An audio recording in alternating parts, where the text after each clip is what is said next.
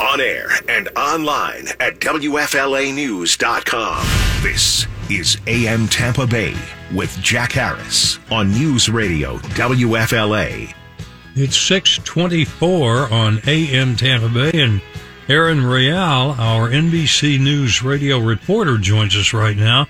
And Erin, we understand apartment rents are, we've seen record increases during the pandemic, but I understand now the cost of renting is actually going down. Yes, they are cooling a bit, and in fact, they're cooling in places that were red hot, like Tampa. So these rental markets are slowing the fastest in the cities that saw the country's fastest growth in terms of rents during the pandemic. That includes Tampa, Phoenix, Vegas. These are all beginning to come down. But before we get too excited, the average apartment rent rose 9.4% in the second quarter of 2022 compared to the same quarter a year earlier. And while that's very high, it's down from the more than 11% annual increases that we had seen in the previous 2 quarters. So it's going in the right direction. But basically what the analysts and experts are saying is that the rent growth will continue to slow in the coming months.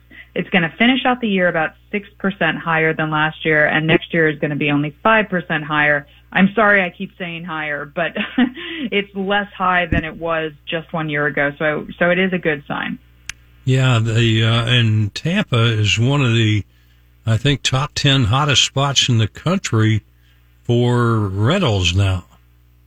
Yes, Tampa is on fire. It absolutely had this huge influx of people during the pandemic. People are really taking note to the type of luxuries that Tampa has to offer at completely different price points. And now those price points are increasing to match other cities in Florida, mid-sized cities like Miami and Orlando. So it is a big increase for rents, but it's beginning to cool a little bit. And again, we're seeing the fastest cooling in the markets that grew the fastest. So that's a good sign for Tampa renters. And I guess all of this began as a result of the pandemic.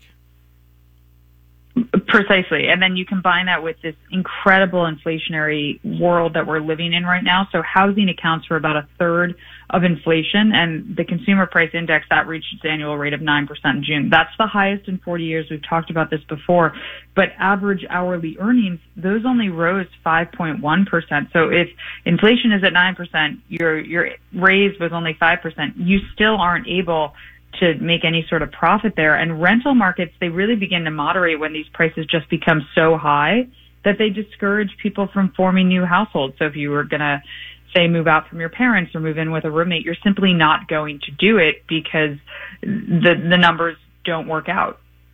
Yeah, and of course, rental costs are going to continue to go up as long as the demand is out there, and you got so many people coming from places like California and New York particularly, and this seems to be about the hottest spot in Florida right now.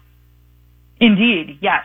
So it's just siphoning a lot of these people that can now work from wherever they like, and they look at the climate and the quality of life, and Tampa has been a very hot one. Most of them have been warmer weather locations, but yes, Tampa is high up there. But the good news for Tampa renters is that it seems to be moderating a bit.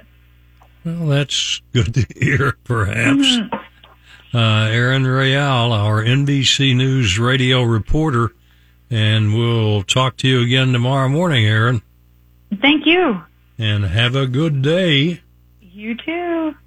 It's 6:28, and we'll have our Today in History, among other things. Oh, the dope of the day, straight ahead after the news, next on AM Tampa Bay at 6:28.